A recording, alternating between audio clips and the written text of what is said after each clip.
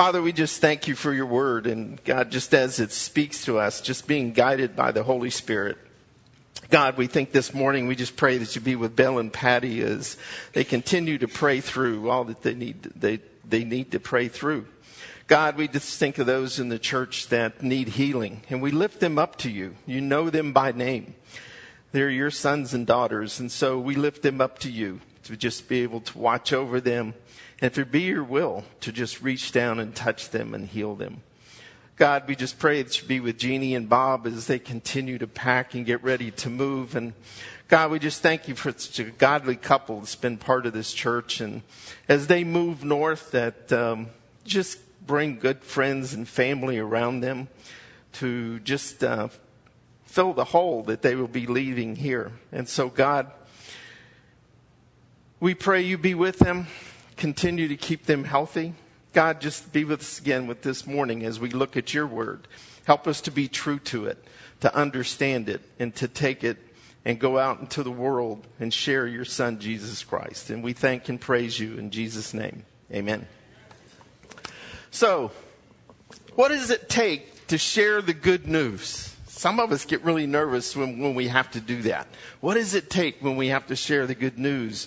Or what was God's intent on choosing Jews as the chosen people in the Old Testament? Were Jews the only ones that could know the one true God? And how do we as Christians, this is important, how do we as Christians harm our own testimony?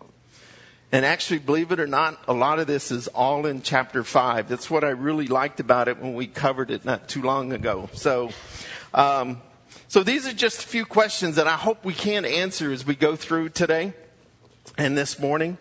But we'll see examples from the Old Testament, those that come to know the one true God, even though they had been raised and steeped in false gods and idol worship, they came to know the one true God. So we can see how someone that knows the one true God can be a poor testimony. And that's something we should always be on our guard about. But first, we need to look at a little bit of history at this point to kind of bring you up to where we are.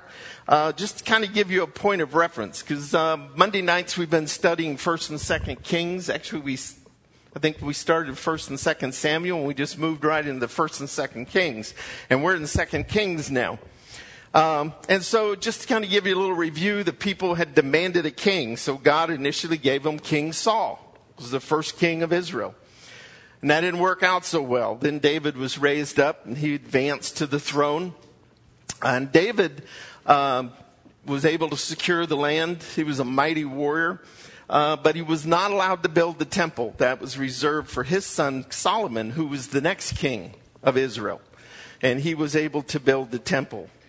After Solomon dies, the kingdom splits. And we have the northern kingdom known as Israel and the southern kingdom known as Judah. And Jeroboam was set up by God to be the king in the northern kingdom. And it was referred to as Israel. And Rehoboam was the king in the southern kingdom. And that was known as Judah. And kind of have to keep a scorecard when you go through 1st and 2nd Kings, the way it keeps talking about all the different kings and everything that's going on. I have a sheet that I've stuck in my Bible that tells me what king was king when and what prophets were ministering during that time. So before we go on, I want to have a little test. Is this working, John?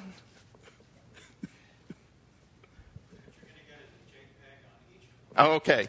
Well, I'll ask you the questions. We'll show you the slides later, because if I show you the slides, you're going to know the answers. So, how many kings were in the northern kingdom? 19. How many good kings were in the northern kingdom? 0. None. They all did evil in the sight of the Lord. How many kings in the southern kingdom? I'll give you a hint. One more than the northern kingdom. 20. How many good kings in the southern kingdom? There are actually 7. Some people count more because they say they were kind of good. I don't go with that. I go, And then there were some that did try to restore the law on that, and they were pretty good, but not quite. So there is a debate.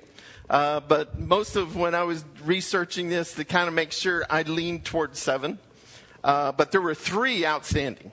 You're right, Karen. There were 3 outstanding kings in the south. So you might be saying, what is the difference between a good king and a bad king?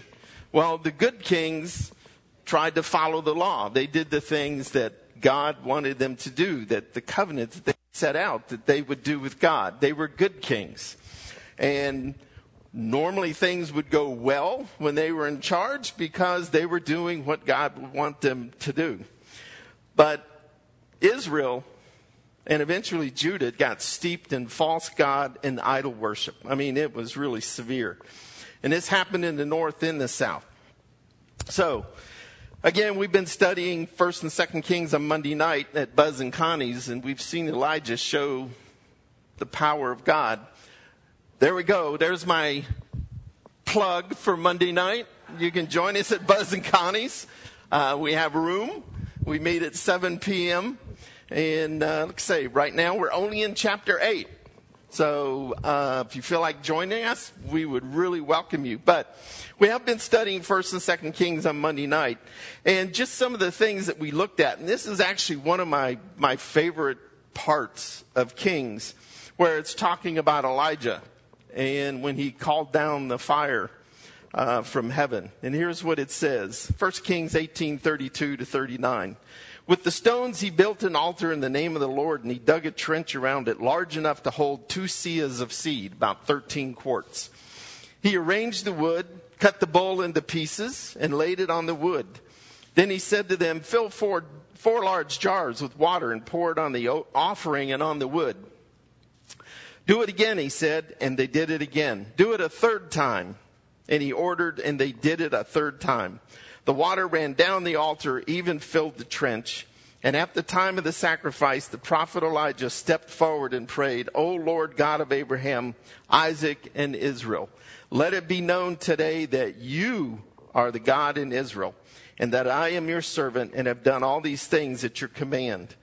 Answer me, O Lord, answer me, so these people will know that you, O Lord, are God, and that you are turning their hearts back again. And I love this line. Then the fire fell. The fire of the Lord fell and burned up the sacrifice, the wood, the stones, and the soil, and also licked up the water in the trench.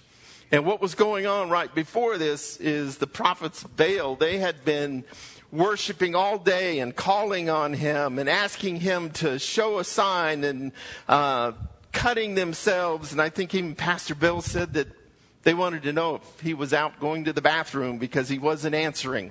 And so in just a short period of time, Elijah comes up and God shows his power and does this. To me, that's exciting. I mean, my wife and I always talk about when you see movies about the Old Testament, why they have to add to them or anything, because there's so much in the Old Testament that they would just make great movies if you just take the text just as it is. So we do get to see Elijah turn his ministry over to Elisha. And Elijah goes off in a chariot of fire. And we see that in 2 Kings chapter 2, verse 11. As they were walking along and talking together, suddenly a chariot of fire and horses of fire appeared and separated the two of them. And Elijah went up to heaven in a whirlwind. Wow, what a spectacle. And Elisha got to see that. And there's just a few other things that we've seen while we've been in 2 Kings. We've seen an iron axe head float. Have you ever seen an iron axe head float? I haven't. Ample oil's been supplied, food, and some raised from the dead. And we're only in chapter 8, which we'll cover Monday. So feel free to join us. There's another plug for Monday night. So Elijah's turned his position over to Elisha, and he's whisked off. Then we see Elijah through God's power. We see things like he purifies water at Jericho. We see some youth who jeer Elisha, and it's talking about that they jeered Elisha, and they're really jeering God. So you should tell the youth, be very careful when you jeer a man of God, because it says that they were mauled by bears, 42 of them. We see a widow's oil multiplied so that she could sell it and pay her debt so her sons would not be forced into slavery. Elisha brings back the life of a Shunammite woman's son. There's a poisonous stew that he keeps it from killing the men who eat it. And he multiplies bread to feed 100 men. And all this through the power of God. So Elisha truly was a man of God. He was a prophet of God, and many would have heard what he had done throughout. So this will give us a little picture about 1st and 2nd Kings, but like I said, I want to focus on 2 Kings chapter 5 this morning, because when we went through that, and I went back through, it just really gave me a perspective of kind of the world today and the impact that we have, but also people that can be reached for Jesus Christ. So, 2 Kings chapter 5, verse 1. Now Naaman was commander of the army of the king of Aram, and it was probably Ben-Hadad II.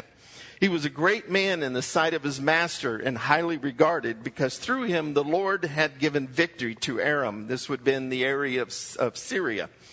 And he was a valiant soldier, but he had leprosy. And we see here that Naaman, and his name means gracious, is very highly thought of. He's given credit for victories, and it states that through the Lord these victories came. So yes, God can even give victories to other nations besides Israel, as we see in Kings.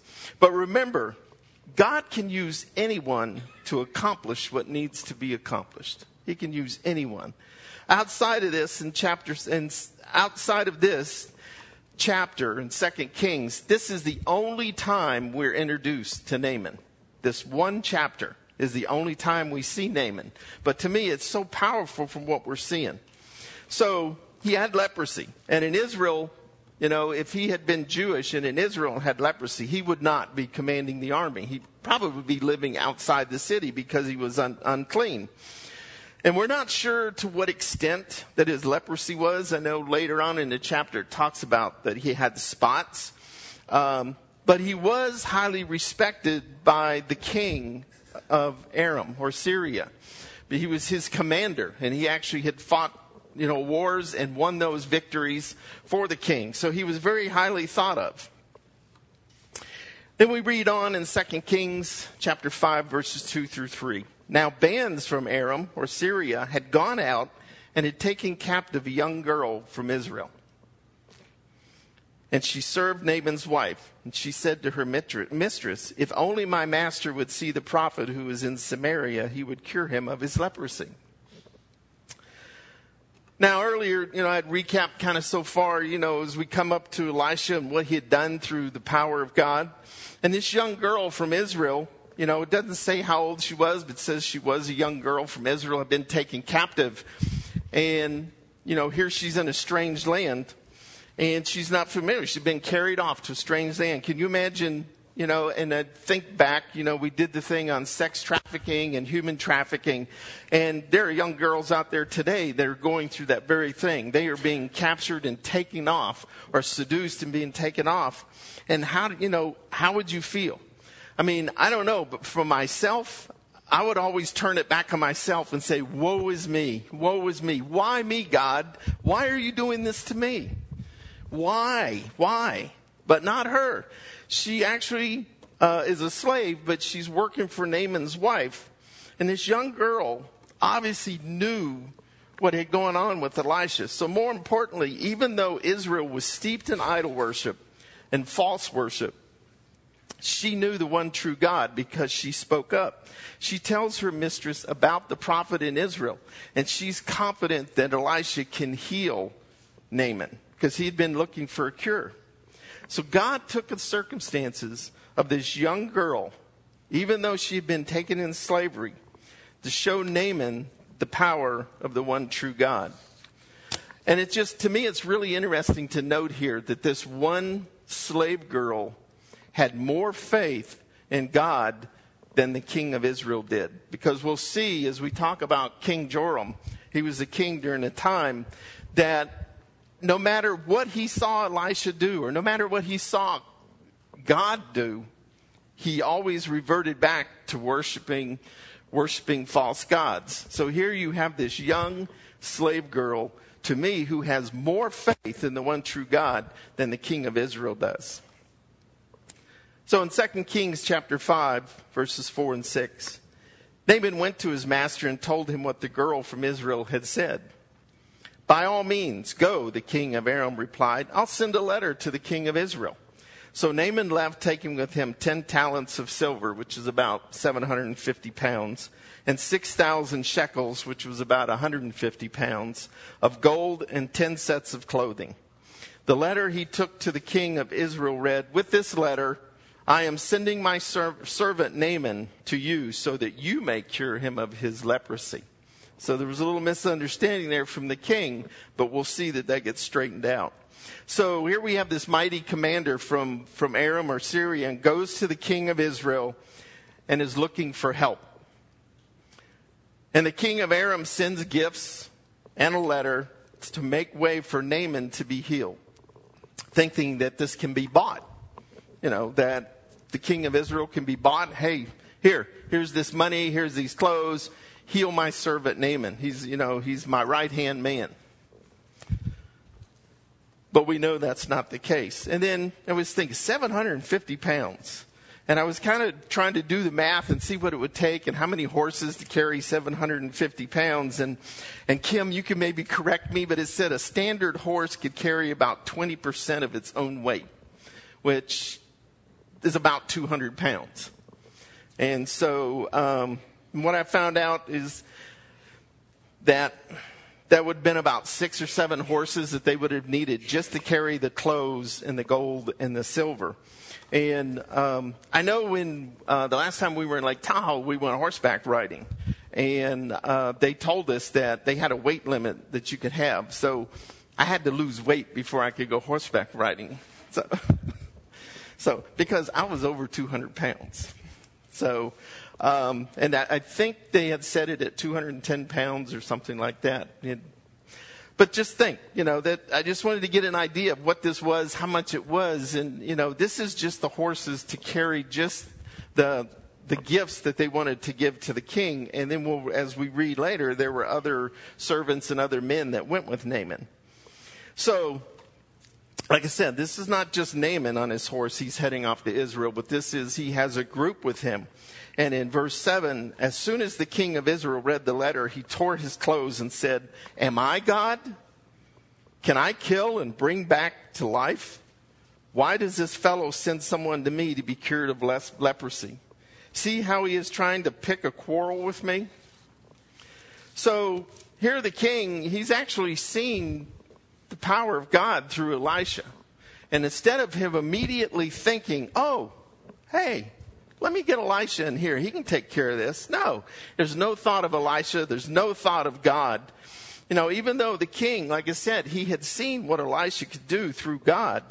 And, the only thing I can see is there was not a good relationship between Elisha and the king. If we look back in chapter 3, verse 13, here's what we read. It says, Elisha had told King Joram, what do we have to do with each other? Go to the prophets of your father and the prophets of your mother. There would have been the false prophet. Those would have been the prophets of Baal. Why don't you call on them for help? He's saying, you put so much energy and effort into worshiping these other false gods. Why aren't you calling them for help? So I don't think there was a good relationship there. And I don't know about you. I've been in circumstances where, have you ever had where people come to you and they ask for your advice and you give them good advice, good, sound, godly advice. And what do? They do just the opposite. And then they have to come back and kind of humble themselves a little bit and ask again and ask for help and ask for guidance. And it gets frustrating because you sometimes just want to say, leave me alone. Don't come talk to me. I mean, if you're not going to take the advice, this is good, godly advice. If you're not going to take the advice, why are you wasting my time? I know my mom, you've probably seen the bumper stickers that says hire a teenager now while they still think they know everything. Well, that was my mom's attitude towards me, because she'll even say today sometimes when we'll be talking about things and she'll say, oh yeah. She said, there's Les, the know-it-all, because I guess I must have been kind of cocky as a teenager. That's the impression I get from that. So she still reminds me, even at 92, she still reminds me. But it says he tore his clothes. And this would kind of been of a sign of great anxiety or distress, because he knew he could not heal Naaman. He knew that for a fact. And he was not calling on Elisha, and he was not calling on God to help. And so basically what he thought was that this was going to turn into a war. That if he couldn't heal Naaman, that Naaman was going to go back to the king of Aram, and basically, since he would not do what they thought he could do, it could turn into a war. So in 2 Kings 5:8-10, when Elisha, the man of God, heard that the king of Israel had torn his robes, he sent him this message. Why have you torn your robes? Have the man come to me, and he will know that there is a prophet in Israel. So Naaman went with his horses and his chariots and stopped at the door of Elisha's house. Elisha sent a messenger to say to him, go wash yourself 7 times in the Jordan, and your flesh will be restored, and you will be cleansed. So Elisha knows what's happened. He sends a messenger to tell the king to tell Naaman to come. But the king had not bothered to call Elisha. But Elisha knew. And we read in Amos 3:7, it says, surely the sovereign Lord does nothing without revealing his plan to his servants, the prophets. So God is preparing this. God is working on Naaman. So again, we see the prophet of the Lord basically rescuing the king of Israel. And he's done this before as we look back through 1st and 2nd Kings over something that really could have possibly started a war. So Elisha sends out a messenger to advise Naaman to come to him. Elisha never leaves his house. Elisha never comes out of the house. He sends out a messenger to speak to Naaman. And I'm not sure if this is Gehazi or not, because as we read on the chapter, we'll read about Gehazi. And Gehazi was Elisha's right-hand man. He kind of took over where Elisha was Elijah's right-hand man. Gehazi was Elisha's right-hand man. We're not sure. It just says he was a messenger. However, so Elijah will not come out, but sends a messenger to tell Naaman to go to the Jordan River and wash 7 times. And Elisha gives him a specific number, and basically in how many times to wash. And I think the reason that happened is that so when it did happen, Naaman would know that was from God. If he had just said, go wash, it might have been, well, maybe the water did it. But this way he says, go do it 7 times. And so he goes and does it 7 times. Now, I've never been to the Middle East, but I've been told that the Jordan's a rather muddy river, or was a rather muddy river. And I do know about the Mississippi. You've ever heard of the muddy Mississippi? And it's at times a very fast-moving river. But I guess I can kind of picture it at that. In fact, my dad was born in Mississippi, and he always said he would never go fishing in the Mississippi River just for the fact that it could swell up so quickly it could sweep you away. He said a storm could come up, and he said, so that's what I kind of pictured, that the Jordan, being that muddy. So he tells him, go to the Jordan and wash 7 times. Now, we know this river has no healing powers. We know that from Scripture. And it would be the obedience to God's word that would heal him. And that's what would heal Naaman, was the obedience. And so we see Naaman's response in verses 11 and 12. And I'm sure Naaman just right away said, okay, no problem. I'm just going to go down there and dip myself in there 7 times. No, that's not what he said. He says, 2 Kings 5:11-12. But And there's that deadly word again. Normally when somebody uses that word but, you got to be careful because sometimes there's something negative behind it. So I was in sales for a lot of years, and they told me, take that word out of your vocabulary. Take the word out. Because when you say but, there is something negative normally coming. So Naaman went away angry. He says, I thought he would surely come out to me and stand and call on the name of the Lord his God. Wave his hands over the spot. Cure me of my leprosy. Are not Abana and Pharpar, the rivers of Damascus, better than any waters of Israel? Couldn't I wash in them and be cleansed? So he turned and went off in a rage. Now there's an old cliche out there. I think you've probably heard it before.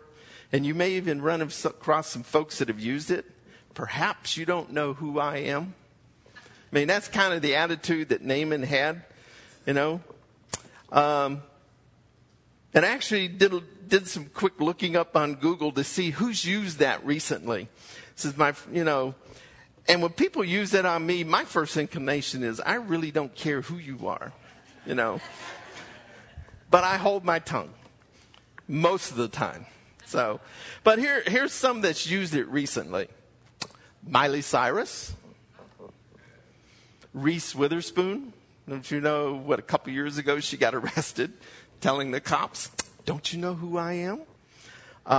Lindsay Lohan. And just so the women won't be outdone, Mike Tyson.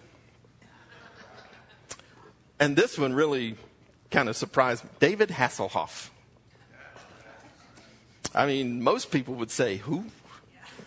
Alec Baldwin. Yes, he's got a great reputation, doesn't he? Oh, and here's another good one. Kanye West. Yeah, these are all ones that have used, don't you know who I am? Well, that was kind of the attitude that Naaman had here. He's second command in Aram. And, you know, he's very powerful. He's obviously a good soldier, a mighty soldier. And so, you know, he is just incensed that Elisha would not even come out and perform some spectacular ceremony over him to draw attention that he needed to storm. And then he just storms off in a huff. And I know none of us have ever done that. Naaman referred to the rivers Abana and Pharpar and Damascus, and these were rivers that were fed by the mountains, so the streams would be clean. Some of you know we just came back from Yosemite, and with all the rain and the snow and everything, I mean, the rivers and the streams are just gorgeous. The water is clear. It just, you know, this is kind of what I pictured they would be like. And because we were there just a couple of years ago, and I mean, there was nothing. And so with the snow and everything, and even in Tahoe, like Lake Tahoe is still, it's just beautiful. The water is just gorgeous. And so, you know, this is kind of what I pictured the rivers would be like. So, you know, here Naaman's feeling like he's not getting what he wants. And he's not being treated the way he thinks he should be treated based on his stature and the way he is. You know, and so when you do something like this, and we're going to find out that, you know, Naaman's going to have to go back to Elijah. And, you know, that's a tough thing to do. You know, we're talking about giving advice. You give good godly advice and people go off and do what they wanted anyway, and then it doesn't turn out too well. And they kind of have to come back and they have to humble themselves and, you know, say, you know what, you were right. Now, you don't laud that over them. You don't beat them up with it, you know, and you don't bring out a big stick and say, I told you so. So that just makes it worse. But really what you have to see is somebody that their attitude changes. And that's what we're always looking for. In 1 Peter 5:5, it says, God opposes the proud, but gives grace to the humble. And going on in verse 6, humble yourselves, therefore, under God's mighty hand, that he may lift you up in due time. That he may lift you up. And then in verse 7, cast all your anxiety on him, because he cares for you. And I know sometime we've probably gone through things like Naaman that we really wanted somebody to do something and we're just not sure what. And, Naaman is looking for any option that he has, but here he's offered an option and immediately he discounts it. And he goes away angry, and it's more because of his pride than anything else.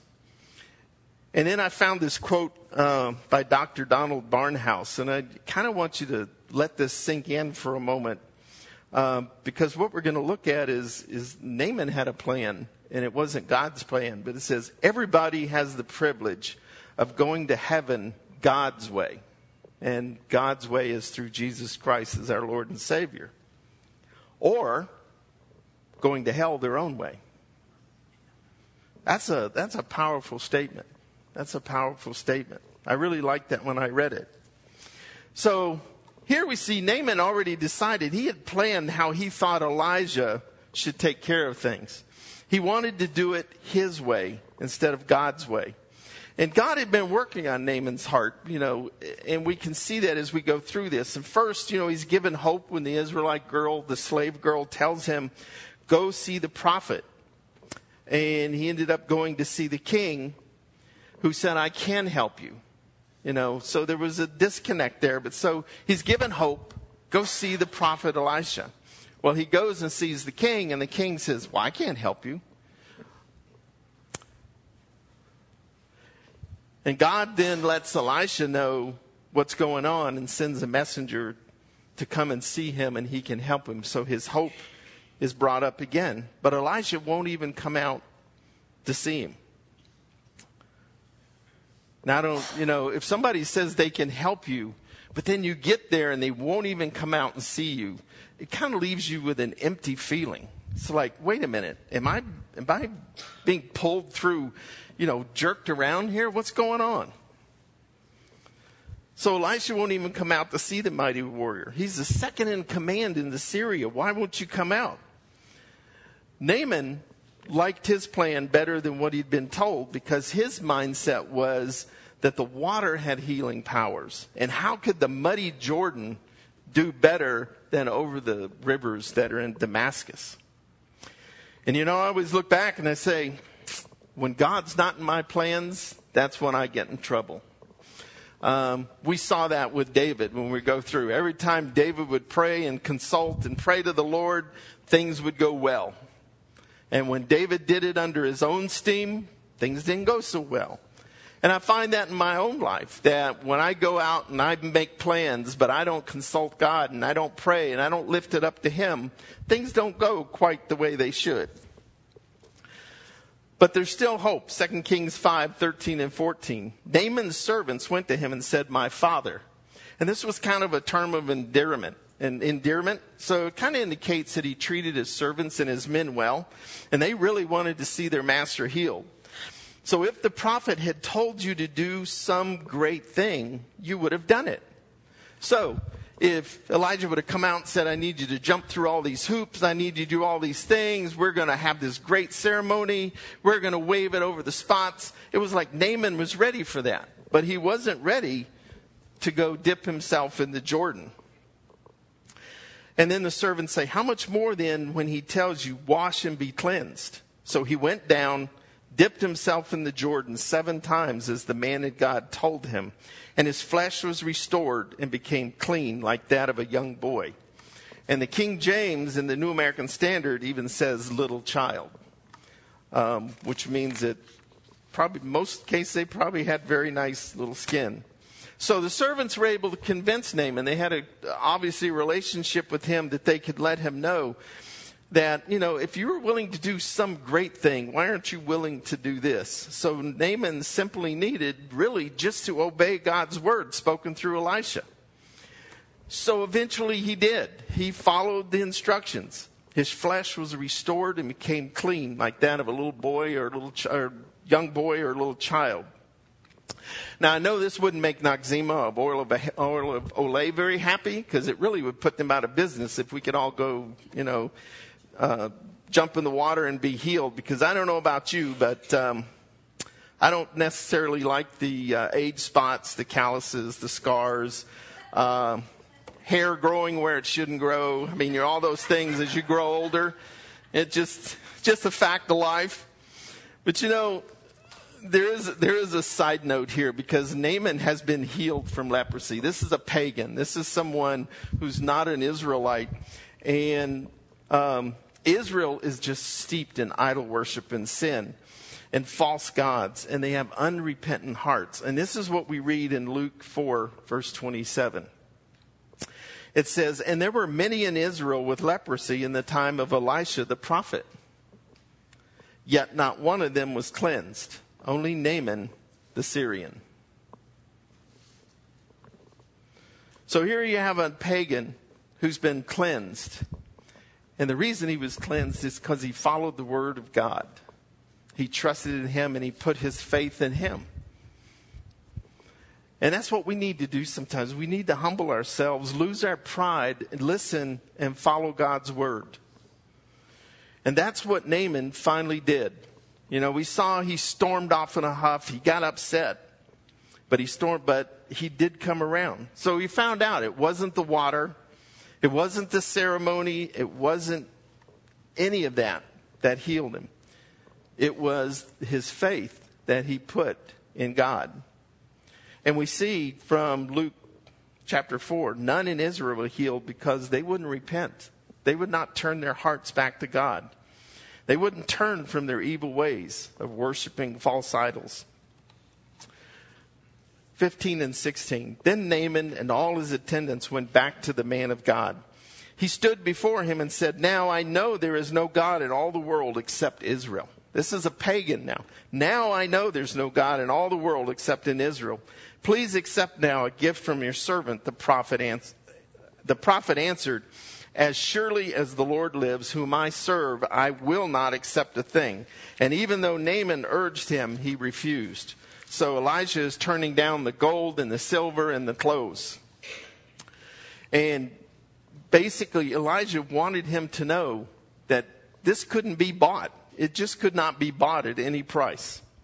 No ceremony, no hocus pocus, no purchase of a healing, no smacking on the back of the head, no sending you $1,000 faith promise check, none of that. The healing was done from God. And this to me, it kind of puts the kibosh on the prosperity gospel that you hear, especially on TV. If you can just send them a big enough faith promise check, you put your hand on that TV and you are miraculously going to be healed. God doesn't sell favor. God doesn't sell favor. And that's what Elisha is trying to tell Naaman is, you can't buy this. There is nothing you can do that you can buy this. And though Naaman even insisted, Elisha said no. And again, this was just to show the faith in God. And, that would kind of be tough. Somebody's going to give you all of this gold and silver, and the clothes would have been nice clothes. These would have been very nice clothes. So again, this was to show faith in God is what was needed. Verses 17 and 18. "If you will not," said Naaman, "please let me, your servant, be given as much earth as a pair of mules can carry, for your servant will never again make burnt offerings and sacrifices to any god but the Lord." This is a pagan who has turned to God, and the Israelites continue to turn their backs on God. "But may the Lord forgive your servant for this one thing. When my master enters the temple of Rimmon to bow down, and he is leaning on my arm, and I bow there also. When I bow down in the temple of Rimmon, may the Lord forgive your servant for this." So there's a couple of things here. Why would he want dirt from Israel? Well, from what I've been able to look at and see, is it said that, most likely he intended to use this to build an altar or something to the Lord back in Aram. And many believe that no God could be worshipped except in his own land, or an altar built out of the dirt of that land. So remember now, Naaman is a new believer. He's very fresh in all this, but also, if he did this, when he went back to Syria or Aram, people would see this. They would see he was worshiping God. And so that in itself would be a testimony to the people there. And secondly, he requested that it be understood that when he accompanied the king to worship Rimmon, that he would be worshiping the one true God. But he really needed to go through and do this, because I'm sure there was in the back of his mind that if he didn't go with the king, which would have been part of his responsibility, he could be put to death. But we have to remember, Naaman is new. And as a new believer, we're not miraculously just infused with the Word of God. And we're going to make mistakes. Do we make mistakes today? Yes. Yes, we do. And so we do know, though, that Naaman came to know the one true God, and he wanted to worship the one true God. And this is Elisha's response. In 2 Kings 5, in the first part of that verse, it says, "Go in peace," Elisha said. Now, Elisha was not approving. He was not lecturing Naaman at this point. However, he did say go in peace, was kind of a traditional blessing on his upcoming journey back to his homeland. So, we see Naaman has provided a solution from a slave girl. He travels to Israel to the king who can help him, and the king of Israel thinks it's a trick. But God lets Elisha know what's happening and the plan for Naaman. Naaman's humbled, and his heart is turned to the one true God. And now he'll be going back to his pagan country and be in a position, because remember, he's like second in command, to share what he knows about the one true God. Galatians 3:6-9 says, "Consider Abraham. He believed God, and it was credited to him as righteousness. Understand then that those who believe are children of Abraham. The scripture foresaw that God would justify the Gentiles by faith and announce the gospel in advance to Abraham. All nations will be blessed through you. So those who have faith are blessed along with Abraham, the man of faith." And this is before the law. And even in the Old Testament, God was looking for your heart. He wanted your heart to turn to him. Now, unfortunately, we got to turn to a sad part of the chapter. And Elisha's right-hand man, Gehazi. And like I said, Gehazi was Elisha's right-hand man. And he served with Elisha.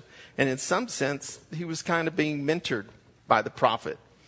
And in the last part of verse 19 and verse 20, it says, "After Naaman had traveled some distance, Gehazi, the servant of Elisha, the man of God, said to himself," and that was his first problem, said to himself, "My master was too easy on Naaman the Aramean by not accepting from him what he brought.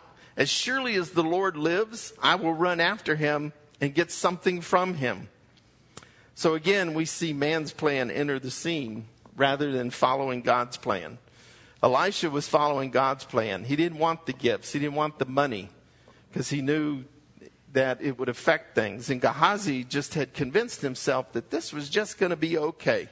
Because you got to watch that line. It says, Gehazi said to himself. So he's making his own plan.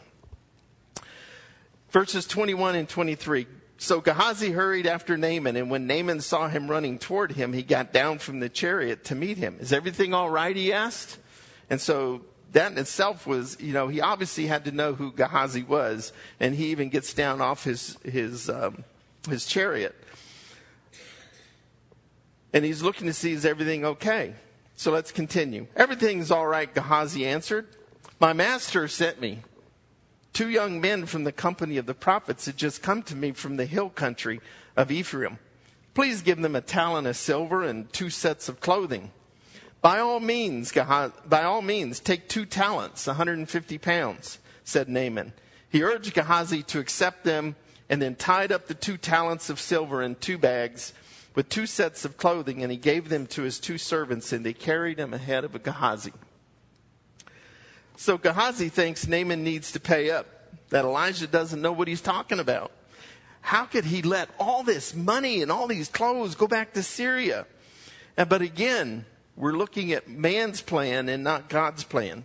God's already spoken through the prophet Elijah. So here Gehazi knows the one true God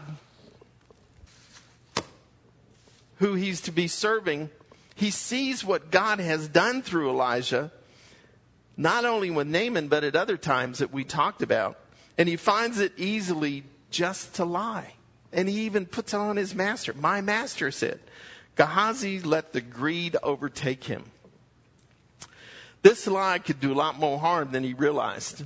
And, this would indicate that Elisha was selling his healing. That's what Elisha was trying to get away from. Your money didn't do this. God did this. So this could shed a different light on Elijah, just, since Gehazi indicated his master sent him, and it would actually give a different opinion about God, that God could be bought. So the sin of lying and greed could lead to further sin, and we're going to see that in verse 24. When Gehazi came to the hill, he took the things from the servants and put them away in the house, and he sent the men away, and they left. So Gehazi thinks he can hide his sin. Is that possible? No. Proverbs 28:13, if you hide your sins, you will not succeed. If you confess and reject them, you will receive mercy. So unfortunately, Gehazi did not confess and change his heart. He makes it worse, and he makes it really bad. 25 and 26. Then he went in, stood before his master Elisha. Where have you been, Gehazi? Elijah asked. Your servant didn't go anywhere, Gehazi answered. So here we have another lie, and he lies to the man of God. Now, I don't know about you, but I say, my mom raised 6 kids. And when I walked in the house and she said, what have you been up to? I already knew she knew. There was no doubt about it. It was, I better come clean or I was in trouble, And I always swear, and I'm sure some of you young folks know, your moms have eyes in the back of their heads. They always seem to know what's going on. But I know when I'd walk into the house and she would just say, what have you been up to? I was in trouble. I might as well just go get the belt. I mean, it was, because she didn't wait till Dad got home. She took care of stuff herself. So I had a guy that worked for me one time, and, field salespeople, you just got to trust them. They're out there on their own. They set their schedules. And there was this one gentleman that I needed to talk to him. It was on a Friday afternoon. I needed to talk to him. And so I looked at his calendar, and he was supposed to be at a certain customer. Well, I texted him first and didn't hear back from him for some time. So I picked up the phone and I called the customer. And I said, if possible, can I speak to my employee? And they go, well, he's not here. In fact, he hasn't even been here. I said, oh, okay. Well, it's this Friday. Monday morning rolls around. I call him into my office and said, oh, so how'd the appointment go on Friday? He tells this tale. I mean, I finally had to stop him because I felt so guilty. I had to stop him and just say, all right, look, I know you weren't there, and what happened? He said, I just got tired and blew the rest of the day off. Now, how much trust? I trust people until they give me a reason not to. Now, this employee had given me a reason not to trust him. So he got a lot more coaching calls in the future than the rest of my sales employees. Which means those are ride-alongs. So, verse 26. But Elisha said to him, and this is like mom speaking, was not my spirit with you when the man got down from his chariot to meet you? Oops. I mean, really, you're going to lie to Elisha? I mean, come on. Is this the time to take money or to accept clothes, olive groves, vineyards, flocks, herds, men servants, and maidens? Elisha's telling him, this is not done for money. This was a testimony to the one true God. Naaman can be a great witness to what God can do, and now Gehazi's tainted it. Verse 27, Naaman's leprosy will cling to you and your descendants forever. Then Gehazi went from Elisha's presence, and he was leprous, as white as snow. Now you remember, we were reading the scripture, it says that Naaman had spots. But here it says that Gehazi was white as snow. So now what do we see? Being an Israelite, he's going to have to live outside the city. He's unclean. He's lost his ministry. And that's what we really need to be careful about. We need to consider when we sin, what do we do? What does that do to our testimony?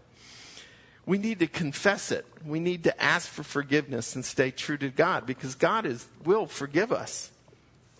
But we need to be careful what we do, because it can destroy our testimony. It can destroy our ministry. So while this chapter kind of ends on a sad note, there's some great things. We see a pagan come to know the one true God, and he's going to be able to take this faith back to his country. You know, God wants to pour out his blessing on Israel, but they just refuse to turn back to him. But instead they worship Baal. So we see a pagan come to know the one true God, but Israel continues to turn their back on God. And in Proverbs 3, verses 5 and 6, trust in the Lord with all your heart and lean not on your own understanding. In all your ways submit to him, and he'll make your paths straight. So what does it take to share your faith? The hope that's in you, Jesus Christ. This young slave girl, she had faith that Elisha could heal the second in command in Syria. So she just spoke it. She spoke what she believed in. And if we have confidence that God will take care of us, God will prepare the hearts of people that need to hear. So when that opportunity presents itself, when someone asks, they might even, I've had a lady I worked with years ago. We were coming back from a sales appointment, and she just looked over at me and she says, well, you go to church. What's all this Jesus thing about? We parked, we turned off the car, and we talked. What if I said, you know what? I got to go update Salesforce. I don't have time for this. When that opportunity presents itself, the Holy Spirit will give you the words you need to talk to that person. You need to take the responsibility and share it. Because you might be surprised. If that person is that forthright, God has been preparing that person just like he prepared Naaman. He's prepared their heart. And so my question is, if that opportunity is presented to you, who are you to say, not today? Let's pray. Father, we just thank you for your word. We just thank you what we see through Elisha, the man of God. And that Naaman, finally, he humbles himself and he turns to you, a pagan. That even though he's in a country that is just steeped in idolatry and false gods and everything that's going on, that he comes to know you, the one true God. And God, that's our prayer, that you use us, that when those opportunities come before us, that we seize those opportunities and we trust that you will give us the right words to say. So we thank and praise you, and it's in Jesus' name. Amen.